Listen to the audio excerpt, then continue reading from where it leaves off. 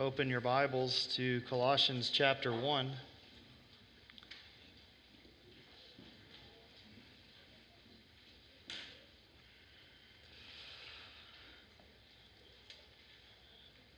This morning we're going to be looking at verses 3 through 12 of Colossians 1. Let's go ahead and read that by way of introduction this morning.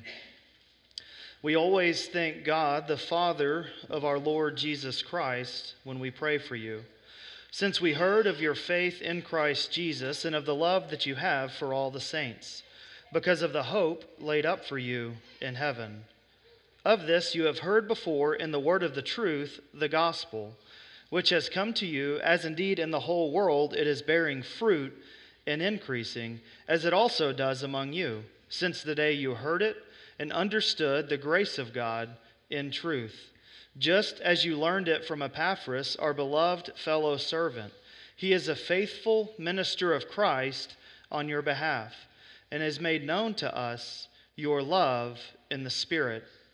And so, from the day we heard it, we have not ceased to pray for you, asking that you may be filled with the knowledge of His will and all spiritual wisdom and understanding, so as to walk in a manner worthy of the Lord, fully pleasing to Him, bearing fruit in every good work and increasing in the knowledge of God.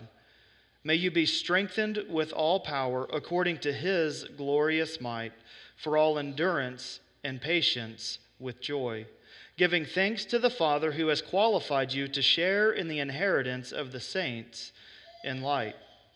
Let's pray. Father, we come prayerfully before you with a humility, with a desperate need to hear from you.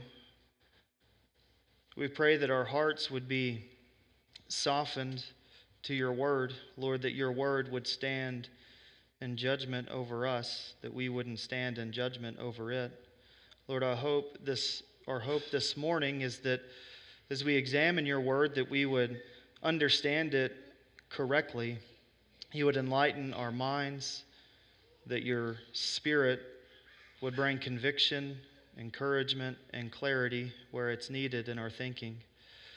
Lord, we pray that during this time of preaching, you would draw men to your Son, to their only hope. For those who are believers, we pray that you would draw your sheep close, Lord, that they would hear your voice in the preaching of your word. We pray this in Jesus' name. Amen.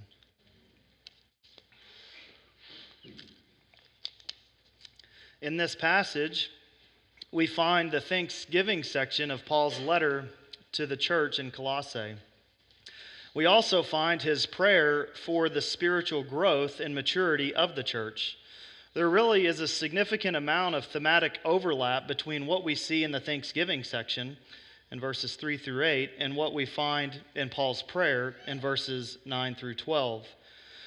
It's really helpful to view the thanksgiving section not only as looking forward to what Paul's going to be talking about in the letter, but it's also helpful to view the thanksgiving section as Paul's thankfulness for what the Lord had already accomplished within the lives of the believers in Colossae.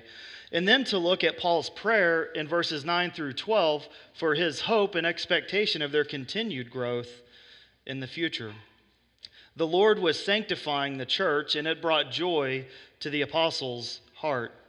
As we saw last week, Paul had never personally visited the church at Colossae, so the report of their spiritual growth apparently would have come from Epaphras, who was seeking Paul's aid to address false teaching within the church. Then after he gives thanks, again, much of 9 through 12 is simply a repetition in a deeper way of what we find in 3 through 8. When examining our lives in faith, it is good that we look back and see the way that the Lord has used us in the past. It's good that we give thanks for the growth that we see within our body. We should rejoice in past growth and fruitfulness individually and as a church. However, we must keep our eyes on Christ today so that we continue to walk in humility before Him. Yesterday's victories do not excuse or diminish today's failures. The Lord is calling us today to walk in communion with Him as we lay our lives down at His feet. Our first point this morning is found in verses 3 through 5, Paul's thankfulness for their faith, love, and hope. If you recall in verse 1, it says that Paul and Timothy are writing together, or Paul is writing, Timothy, his brother, is with him. It says, "We always thank God, the Father of our Lord Jesus Christ, when we pray for you." It is evident in Paul's letters that he prays regularly. There is no doubt that the effectiveness of Paul's ministry, as well as the godliness and the holiness that was produced in his life, was greatly impacted by his prayer life. He lived in constant dependence upon God and His grace in Christ. Paul had such great love for these Christians who he had never met. This love for the believers in Colossae was really born out of a love for Christ. Paul desired to see Christ magnified through the preaching of His word and through true conversion and through this life transformation. He wanted to see Christ lifted high, not just in his life, but in the entire world and specifically within this church. We can often find it difficult. I know I can often find it difficult to pray for others because I'm battling with my own sin. I'm struggling with my own foolishness. My own insufficiency is always before me. We have various trials. We have pressing needs and responsibilities, whether that's in the home, the workplace, in our marriage, whatever the Lord has for you. We have all of these things before us. While it's right that we pray for ourselves, I think some of the sweetest and most beneficial times of prayer actually come when we're interceding for someone else. Think about the unity that is born out of constantly praying for another brother or sister. It's almost impossible to hold a grudge against one that you are constantly interceding for. It's also really difficult to not battle sin in your own life when you're praying that your brother or sister would grow in holiness. So I want to challenge us this morning that while we should pray for ourselves and for our own growth, really this is a prayer for others. And so as we come to God's word, we need to be stirred and think, do I have a heart for Christ's church as reflected in my prayers? Paul's thankfulness was directed to God the Father because God was the one who was responsible for the faith and maturity of the church. The gospel that they had received had originated in the mind of God. It was not their gospel message. It wasn't their plan of redemption. He is the one who is responsible for sending Christ to live the perfect life that they needed. He was the one responsible for sending Christ to die as the sacrifice for their sins.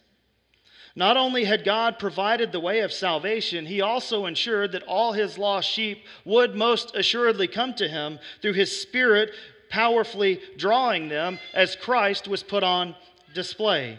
He receives all the glory and all the credit for our salvation.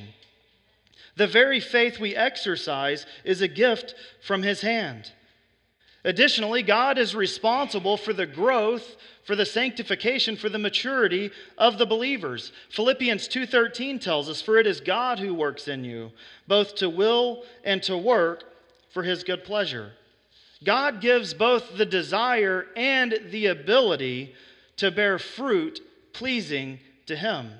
Therefore, it's right that Paul gives thanks to God the Father because He deserves all the glory and receives all the credit for the growth that had been accomplished.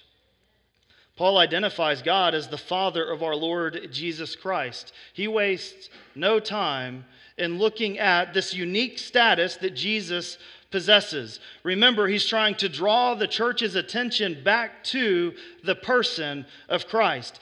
He is the only begotten Son of the Father. He is begotten, not made. There was never a point in which Jesus Christ was not the eternal Son of God. Yes, there was a time that He took upon flesh, He took upon this human nature, becomes Jesus, but He is an eternal Son, has an eternal status. It is true that we can become sons and daughters by adoption, but He is the eternal Son. The false teachers were minimizing the significance of Jesus' unique status indirectly by trying to add to what he had already done, by seeking to add man-made regulations. Paul combats this error by continually pointing the church to the preeminence of Christ in all things. While we don't have all the details regarding the problem, we certainly see that the solution is Jesus. Paul gives us specific reasons for his thankfulness, namely the faith and love that they possess, which springs from the hope laid up for them in heaven. This is verse 4 and the first half of verse 5. Again, Paul had received this testimony of their faith from Epaphras. And he says that their faith was in Christ Jesus. He was the object of their faith. I think it's helpful for us to understand what is biblical faith. The Reformers really identified three elements of faith, and they were identified by these Latin terms, notitia, assensus, and fiducia. So don't be intimidated by that. Notitia just refers to the content of biblical faith. There are certain truths that a person must know in order to be saved.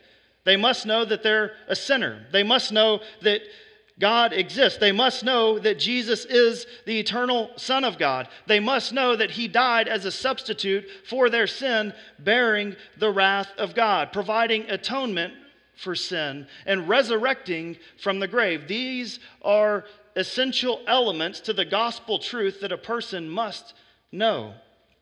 Next, a census. This is an agreement that the content of the biblical gospel is true. So it's not enough just to know the information about Jesus. You also have to agree that it's true. This doesn't mean that biblical faith isn't mixed with any doubt. In some sense, I think all of us can struggle with doubt at different times, but it does mean that a biblical faith has a certainty that the gospel message in Christ Jesus is, in fact, true. However, there's a third element to biblical faith, and it's called fiducia. This is a loving, confident hope and trust in Christ alone for salvation. The demons have an accurate understanding of who Jesus is. You see it all throughout the Gospels. They're begging for mercy, fleeing from his sight, terrified. They know who he is. In many ways, probably better than most of us do. They believe what he accomplished. They understand the reality that what Jesus said was true. But they had no love for Christ. They were devoid of a hope and expectation of their deliverance from their rebellion to God. The believer doesn't simply assent to the truth claims of Scripture. We are called to build our lives upon Christ. True saving faith lives by every word that proceeds out of the mouth of God. I've heard it said this way: biblical faith isn't simply believing in God, it is believing God. Paul was thankful that the Colossian believers were believing God, were walking in obedience, were having their lives rooted and built up in Him. This is what God has called us to this morning, to a true, genuine faith in Christ. Paul was also thankful for their indiscriminate love for all the saints. A heart that has received the love of Christ overflows in love for others. How could we have received such great love and yet be so hard-hearted towards others? Their faith in Christ manifested itself in love to all the saints. That's significant. We're going to talk about it really just in the context of the church here, the local church, but this love actually extends to all believers. Biblical love looks out for the best interest of others. Biblical love means to prefer one's desires above our own. Ultimately, a true biblical love points others to Christ. The love that they possessed was expressed to all the saints. It wasn't confined to a select few that they enjoyed fellowshipping with. It wasn't just for those who agreed with every point of their theology. It wasn't for those who just shared the same personalities or the same preferences or the same convictions that they had about what we should be about in the Christian life. It was for all those whom Christ had called to himself. How are we doing this morning in loving all the saints? Do we pray for one another? Do we share meals together? Do we encourage one another to pursue holiness in Christ? Do we strive to meet the needs of those in the body? These are tangible expressions of love for God's church. The faith in the Lord Jesus and the love for the saints, according to verse 5, was because of the hope laid up for them in heaven. I wouldn't normally think of why is my love deficient? Why is my faith weak? Well, our love is deficient for the saints, Paul says, because we don't understand the hope laid up for us in heaven. You see, a weak faith and a lack of love are really symptoms to not understanding the hope of the gospel in Christ. They were living with a vibrant faith and a tangible love because they possessed an understanding of the hope laid up for them in heaven. When our hearts and minds are focused on the hope of the gospel, it will be evidenced in our faith and love. So what is the believer's hope? Well, it's the forgiveness of sins, the removal of God's wrath. It is this hope that we will see Christ face to face. And we will worship with all the angels and all the saints who have gone before, all those who have laid everything down. And we will cry out, "Holy is the Lord," to receive glory and honor and power. This is the hope that God will crush all his enemies under his feet. And yet we will sit with the ransomed church of God in awe of the greatness of who he is. It includes putting off this corruptible body, this broken body, and receiving a new glorified body that will be able to see him as he is, free from any sin, any brokenness, or any imperfection. It includes being in his presence without distraction, without commitments that are never followed through on. It includes enjoying Christ forever. This is our hope. If you're struggling in your faith this morning, if you're lacking love, look at the hope of the gospel in Jesus Christ.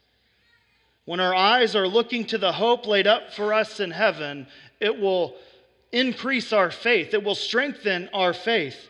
It will cause us to love others.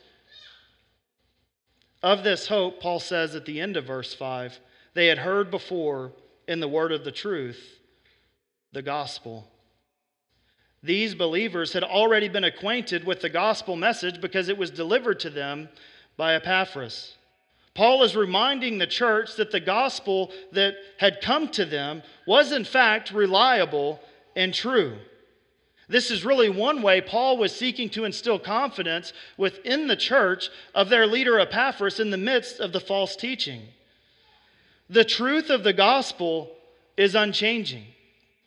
We do not have liberty to bring new or innovative ideas to the eternal truth of God's word. It has always been, and the gospel will always be, about Jesus' perfect life, his substitutionary death, and his victorious resurrection. The gospel will never change. We live in a world that is constantly changing. There are constant pressures, constant reinterpretations. What we need is the eternal truth of God's word, not the spirit of our age today. The gospel that you have received in the New Testament is God's unchanging truth. One ministry of the Spirit is to remind us of this gospel message. He confirms the truth that was already delivered to the saints by bringing illumination to the truths, to the testimony of Scripture. The Spirit isn't teaching us new information. He's reminding us of the old eternal truths that were handed down. Calvin says, "It is therefore not the role of the Holy Spirit, such as he has promised to us, to dream up fresh and original revelations, or to fashion a new kind of teaching which alienates us from the gospel message which we have received. His role is rather to seal and confirm in our hearts the teaching provided for us in the gospel." Brothers and sisters, we must constantly be immersing ourselves in and acquainting ourselves with the gospel of Jesus Christ. It is a stumbling block to the Jews, and it is foolishness to the Greeks, but to those who are being saved, it is the wisdom and power of God. Next, we'll see gospel expansion in verses 6 through 8. In verse 6, it says, "Which has come to you, this word of the truth, this hope of the gospel has come to you, as indeed in the whole world it is bearing fruit and increasing, as it also does among you since the day you heard it." The same gospel that they had received is the same gospel that is going out into the world. It was bearing fruit and increasing in both spheres. Paul gives two reasons for the Colossians to have confidence in the gospel message that they've received. First, he says in verse 6 that it has gone out into the whole world. It's come to them and it's gone out to the whole world. The localized message of the false teachers had not spread throughout the entire Roman world. The gospel was expanding so rapidly that Paul uses the hyperbole of it actually reaching the entire world. Douglas Moo says the widespread experience of the gospel is testimony to its truthfulness over against the false teachers who are propagating a local heresy. One great benefit that we have in the church today, there's really an embarrassment of riches of all of the pastors, teachers, theologians who have gone before and have understood the gospel, have spread this gospel message, while the church has battled and will continue to battle with all sorts of false teaching. It is strengthening to our faith to go back and read people from centuries prior who are preaching the same Christ crucified, the same solution to sin, the same plight of man, the same hope laid up for them in heaven. When you read stuff from hundreds, thousands of years ago about this gospel message that is still true today, it brings strength to our hearts and confidence to our minds.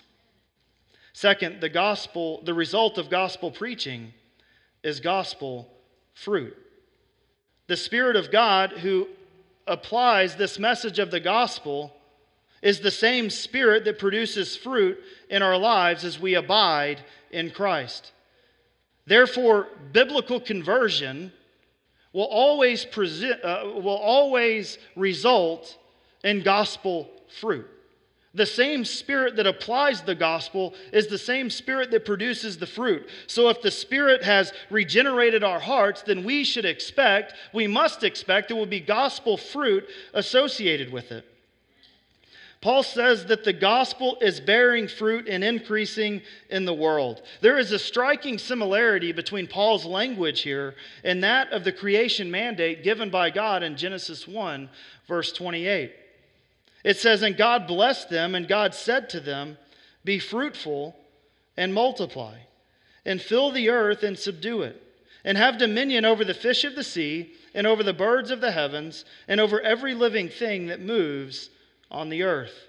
Paul seems to be drawing a parallel between the original creation mandate that God gave to Adam and Eve in the garden to do what? Be fruitful and multiply. Well, what is it that the gospel is doing in the entire world? It is being fruitful and it is multiplying. It is as if Paul is saying God is establishing his new creation covenant community, and this gospel message will not be silenced. It will be victorious. And God's rule and dominion will extend over the hearts of his men as he establishes his kingdom on this earth. And when Jesus says, "Kiss the Son, lest he be angry and you perish in the way," this will happen. God's gospel will multiply. It will bear fruit. As a church body, we should ask ourselves, is the gospel increasing and multiplying, bearing fruit in our community? Do we share the gospel with boldness and expectation to those around us? We should have a confidence that God's gospel, that the gospel of Jesus Christ will bear fruit and multiply as it is communicated in the most hostile of circumstances. The Lord will draw men to himself as Christ is lifted high. The Colossians, Paul says, have also experienced the gospel fruit in their lives from the day they heard the message and understood God's grace in truth. Well, that's convicting to me a little bit, right? From the day they've heard it. From the day they heard the gospel message and understood God's grace in truth, something happened. Their hearts and their minds were transformed. Paul encourages them to look at the fruit of the gospel that has already been produced among them. Their past fruitfulness, their past growth gives testimony to the power of the message. The false teaching did not produce biblical gospel fruit. It produced man-made regulations such as do not touch, do not taste, do not handle, which have an appearance of godliness, have an appearance of wisdom, as Paul says at the end of chapter 2, but they are powerless to bring change. External regulations do not bring internal transformation. The message of the gospel had brought fruit in their lives, and they were to look back to that, to recall that. Fruit was produced immediately upon reception and an accurate understanding of God's grace. Man, I love that. There can be a confusion today, and not just today, but really throughout the church, of what God's grace really means for the believer. It does not lead to licentiousness. It doesn't lead to this attitude of, who cares if I sin? God's just going to forgive me. When they understood God's grace accurately, when you understand God's grace accurately, truthfully, correctly, it empowers you to kill the sin that you once loved and to love the God that you once hated. An accurate understanding of the grace of God leads to fruitful, holy living. The person who says it's no big deal if I sin because God will forgive me in His grace is misunderstanding grace. Does God forgive sin? Yes. Otherwise, we would all be in desperate trouble. But God's grace does more than provide forgiveness. It brings transformation. That's what we should desire as a church body and encourage one another to. How could we continue to sin against such a gracious and loving God who has called us from the kingdom of darkness, from the power of Satan, into His glorious light? And what foolishness is it for the believer to say, no, I'll take the darkness. He's freed us from bondage to live in His freedom, but we'll take the bondage. That's not understanding the grace of God accurately. He is enabling us to grow in holiness. Why? So that we can draw close to His presence, to enjoy Him forever. God's grace is magnified as He transforms the church to those who once loved the fleeting pleasures of sin that would rather suffer the ills of Egypt and be with Christ. The Colossians had received the gospel message from Epaphras, who was a fellow servant of Christ on their behalf. And he had made known their love in the Spirit, it says in verses 7 and 8. Epaphras was a fellow servant of Christ. I think it's significant, maybe not in our circles, but he doesn't say that he is an apostle, right? The apostleship, if you remember last week, was reserved for those who had visibly and personally walked with the Lord. So while Epaphras still had while he was still a faithful and trusted minister of the gospel, he was not an apostle. Yet Paul is wanting the church to have confidence in the pastor God had given to them. The false teachers were seeking to undermine the message that he was preaching, thereby discrediting him. And how easy would it have been for Paul to say, guys, anytime you have questions, just come to me. But he doesn't do that. He builds up this pastor, this one who had received this grace from God and was faithfully preaching it. And he is saying, this man is a faithful servant of Christ. And he was also a faithful representative of the church. The ESV, which is the translation I'm using, it says, he is a faithful minister of Christ on your behalf. Some of your translations might actually say, he's a faithful minister of Christ on our behalf. It actually seems better in the context that he's on behalf of Paul, and then he is representing them, making known their love in the Spirit.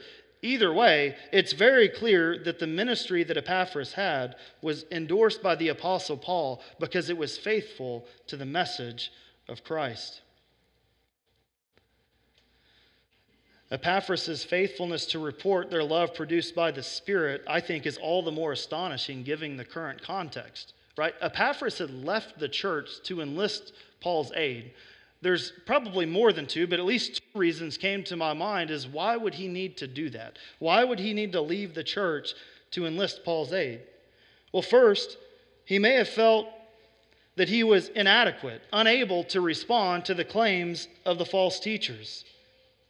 If that were the case, what humility that he has to praise the love and the spirit of this church when he's saying, hey, I'm inadequate to even address this situation, yet God is still at work. Or we could also think maybe it's possible that there were some within the congregation who were actually being influenced by the false teachers. They weren't listening to the message that he was faithfully preaching. So he was sufficiently dealing with the error, but the church was not sufficiently listening to the message. And yet, here he is praising their love in the Spirit. What a humble man God had given to his church. Paul's recognition of Epaphras' faithful service to Christ should have led the church to thank the Lord for this man. I can't help but think of even where we are as a church where the Lord has entrusted faithful men to pastor our church at Southern Hills. They seek to put Christ on display each week through the worship service, through counseling, and in their daily lives. While I'm sure that all of them would admit that they don't do this perfectly, that I do believe they do it faithfully. We have reason this morning to give thanks because there are a lot of churches across our county, our state, and the world that are no longer contending for the age-old gospel message. We must pray for and build up our leaders, not because they're perfect, but because the Lord really uses weak and broken vessels. Paul has just concluded his examination of how the gospel has been bearing fruit and increasing in the world.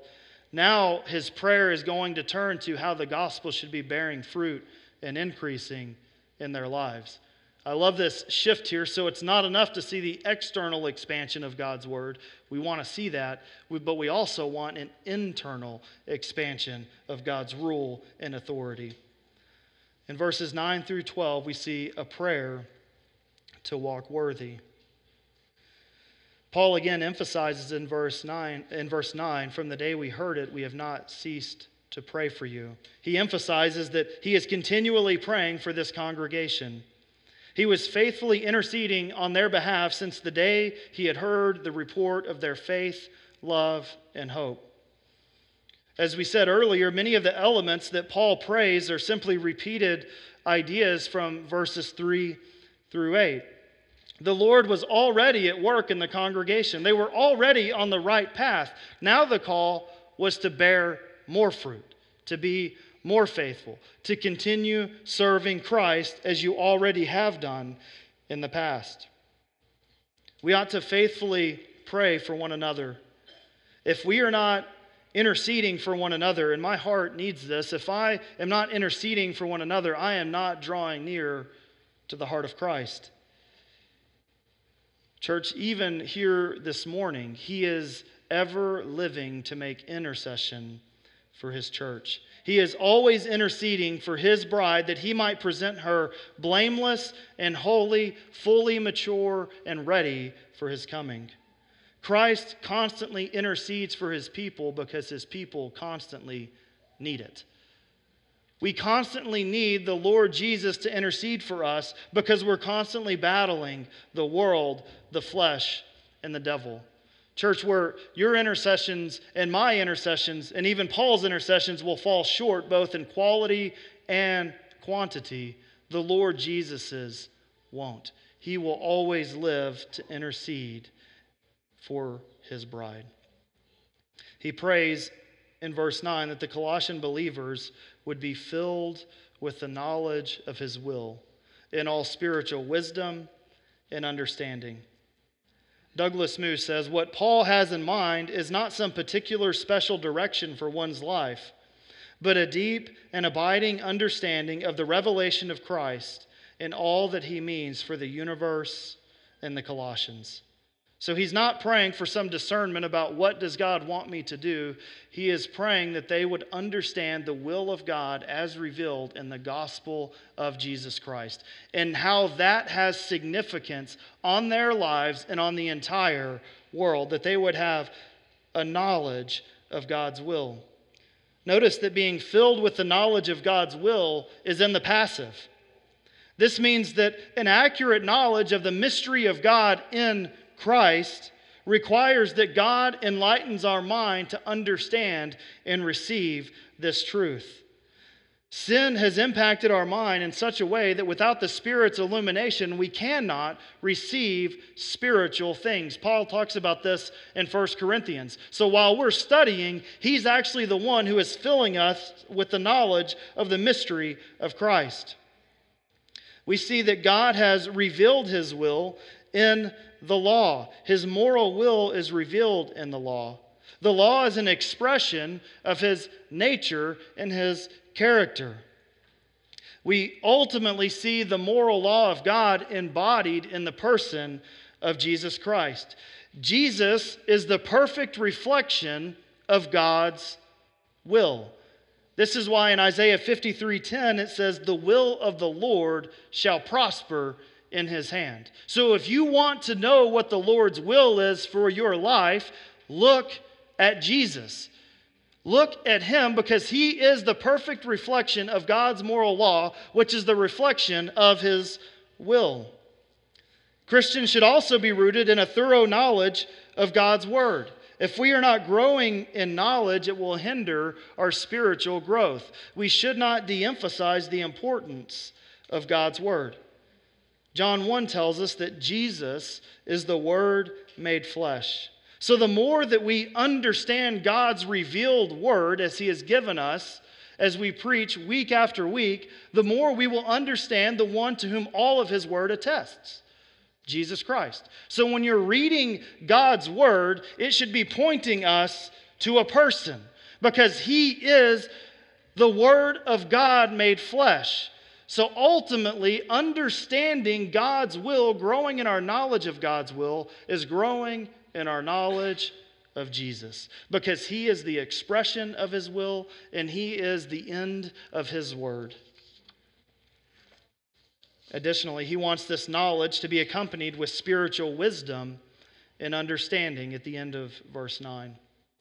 He wants the church to move beyond just an accurate knowledge of God's will in Christ to being able to discern and apply it. All three of these are essential to our spiritual maturity. We must move beyond simply knowing what God's word says to understanding what it means and then accurately and faithfully applying it to our lives.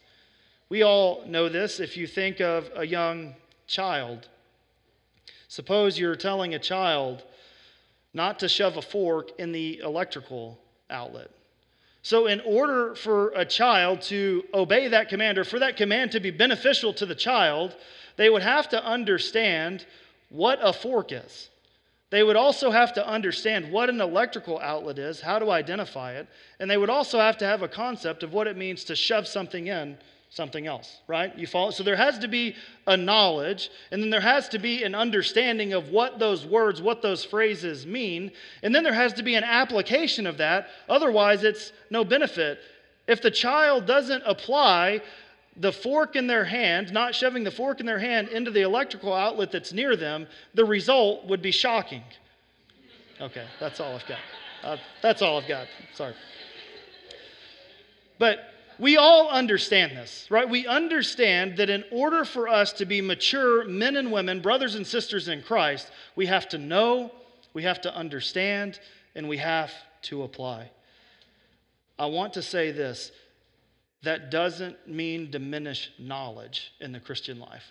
That's not the answer. Grow in knowledge, grow in understanding, but have just as much passion to discern it and to apply it. Have just as much passion to see it come to life in your conduct as you do in discovering it. Recall the context of the letter. False teachers were seeking to undermine the message of the gospel by offering a more complete Christian experience.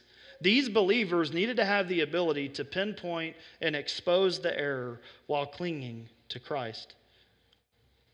It isn't proper for the church to be ignorant of God's will. For the church collectively, for us as individual believers, it is not fitting or proper for us to be ignorant of God's revealed word. Not all believers will have the same level of gifting and discernment in these areas, but we are all called to grow in maturity. The purpose of their growth in knowledge, wisdom, and understanding is found in verse 10. So as to walk in a manner worthy of the Lord, fully pleasing to Him. One commentator says Paul indicates that the Colossians' mental and attitudinal realignment is to produce behavioral transformation. Paul then identifies 4 ways through the rest of these next couple of verses. There's 4 ways in which the believer will walk in a manner worthy of the Lord and fully pleasing to Him. Number 1, bear fruit in every good work. Number 2, increase in the knowledge of God. Number 3, be strengthened with all power according to His glorious might. Number 4, give thanks to the Father with all joy. So these are the ways to please the Father. Bear fruit, increase in your knowledge of God, be strengthened with all power according to His might, and give thanks to God with joy. First, we're called to bear fruit in every good work. As we saw last week, we bear fruit by abiding in the Lord Jesus Christ through faith-filled communion with Him. All believers are to produce all types of fruit. That seems really simple, but that is really, really difficult. Because some of us can maybe have more of a natural inclination to be patient, for example. And so it might be easy for someone to look on and say, I can really see the fruit of the Spirit in your life as you're exercising patience in this situation. And yet that same person might struggle with a lack of self-control, and so they constantly overeat. Well, we don't look and say, yeah, but I'm being patient. Therefore, I'm excused from all the other things that God has called me to, because He wants them to bear fruit in every good work. You see, holiness is a universal principle. Not only is it universal in the sense of God is calling all of us to it, He is calling our entire lives, our entire thoughts, everything about us to be holy. Holiness is holistic. It should reach every area of our hearts. We cannot turn a blind eye because we're called to bear fruit in every good work. Are we satisfied with the sparse production of fruit when the Lord is calling us to abound in good works? While good works do not add to our justification, they naturally flow out of the heart that is justified in communing with the Lord. The Lord did not save us to make us better versions of ourselves. He saved us to transform us into the likeness of Jesus. So if you're satisfied with where you're at this morning, Thank God that He's grown you and matured you, but keep battling. Keep pressing on because we want fruit in every area. Second, Paul prays that the church would increase in the knowledge of God. Scripture teaches that God is inexhaustible so that we can never have a comprehensive knowledge of God. However, this should not deter us from making it our aim to always be increasing in our knowledge of God. Our knowledge of God, or lack thereof, is directly reflected in our living. A.W. Tozer says it this way: I believe there is scarcely an error in doctrine or a failure in applying Christian ethics that cannot be traced finally to imperfect and ignoble thoughts about God.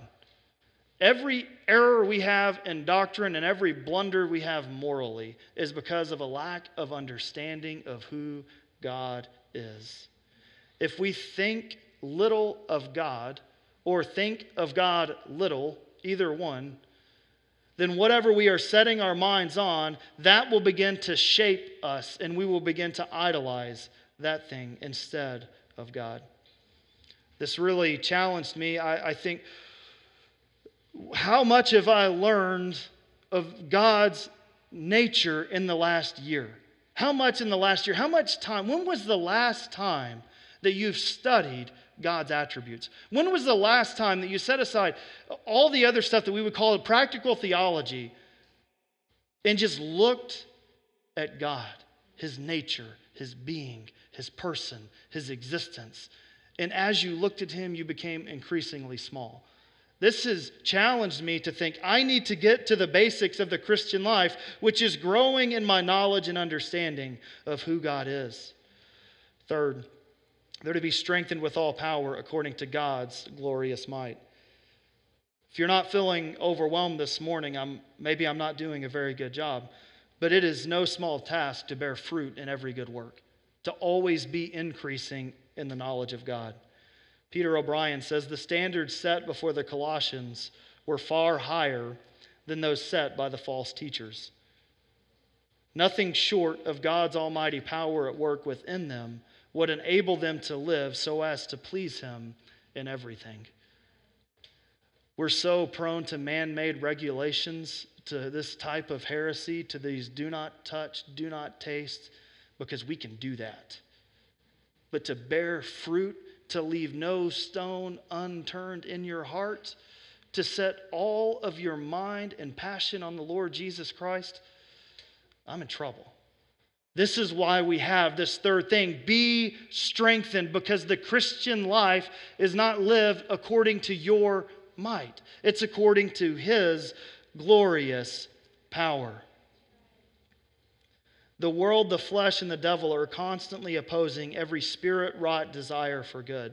I cannot tell you how many times I've come under conviction by hearing the preaching of the Word, or having a conversation with a brother or sister in Christ, or some other means that the Lord has used to stir my heart, and literally days, hours, maybe minutes later, my heart is again so cold, so unmoved, and so stuck in whatever it is that I'm looking to.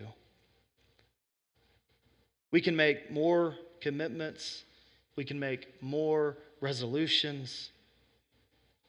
But what we need is the power of God to enable us to walk in holiness before Him. Our only hope is to be strengthened according to His infinite might. God provides us the strength to do what He commands. The same Spirit who strengthens us, who indwells us, is the same Spirit who resurrected Christ from the dead. Paul says God will strengthen them for all endurance and patience. Endurance refers to difficult circumstances. Endurance refers to being able to walk faithfully and bear up under the trials of life. There's strength from God for that, for His people. Patience refers to being able to endure difficult relationships. Some of the greatest trials in life can come through tumultuous relationships, whether that's in the home, in the workplace, or within the church. We can look to God with confident expectation that He will give us the strength to be more than conquerors. Whether it's an impossible circumstance or a difficult relationship, He provides us the strength to do what He has commanded us to do. Fourth, Paul desires that they would give thanks with joy. It's a little confusing if you look at the end of verse 11. It's attaching joy to the endurance and patience. It seems to me it's better to actually attach the thankfulness with the joy. But again, either way, it's clear, give thanks to God. This should be the regular practice of the Christian, because all good things have been bestowed upon us by grace. The Son of God, God's favor, God's blessings, our salvation are all given despite what we have earned, not because of it. God's qualifying of these believers to share in the inheritance of the saints is a reminder needed in the context of the false teaching. As we mentioned last week, and we're going to see in the coming weeks, they were promoting this self-made religion, these man-made regulations that had an appearance of wisdom but was devoid of God's power. Paul is reminding the church that they live in grace. It is God who qualifies them. They are not qualifying themselves. Well, that is a reason for thanks this morning. God has made us fit to receive an eternal inheritance in His Son. It is God who justifies, who can condemn.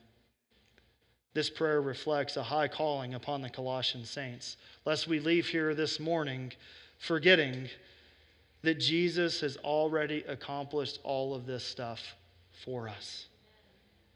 Think about it. He bore every fruit pleasing to God. He had a perfect knowledge of the Father. He constantly relied on the Spirit's strength to accomplish the mission that God had given to him.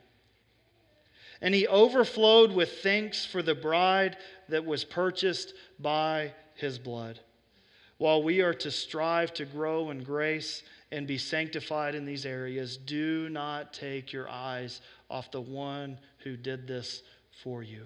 He is your hope. He is your confidence. He is your strength. He is everything to us and for us.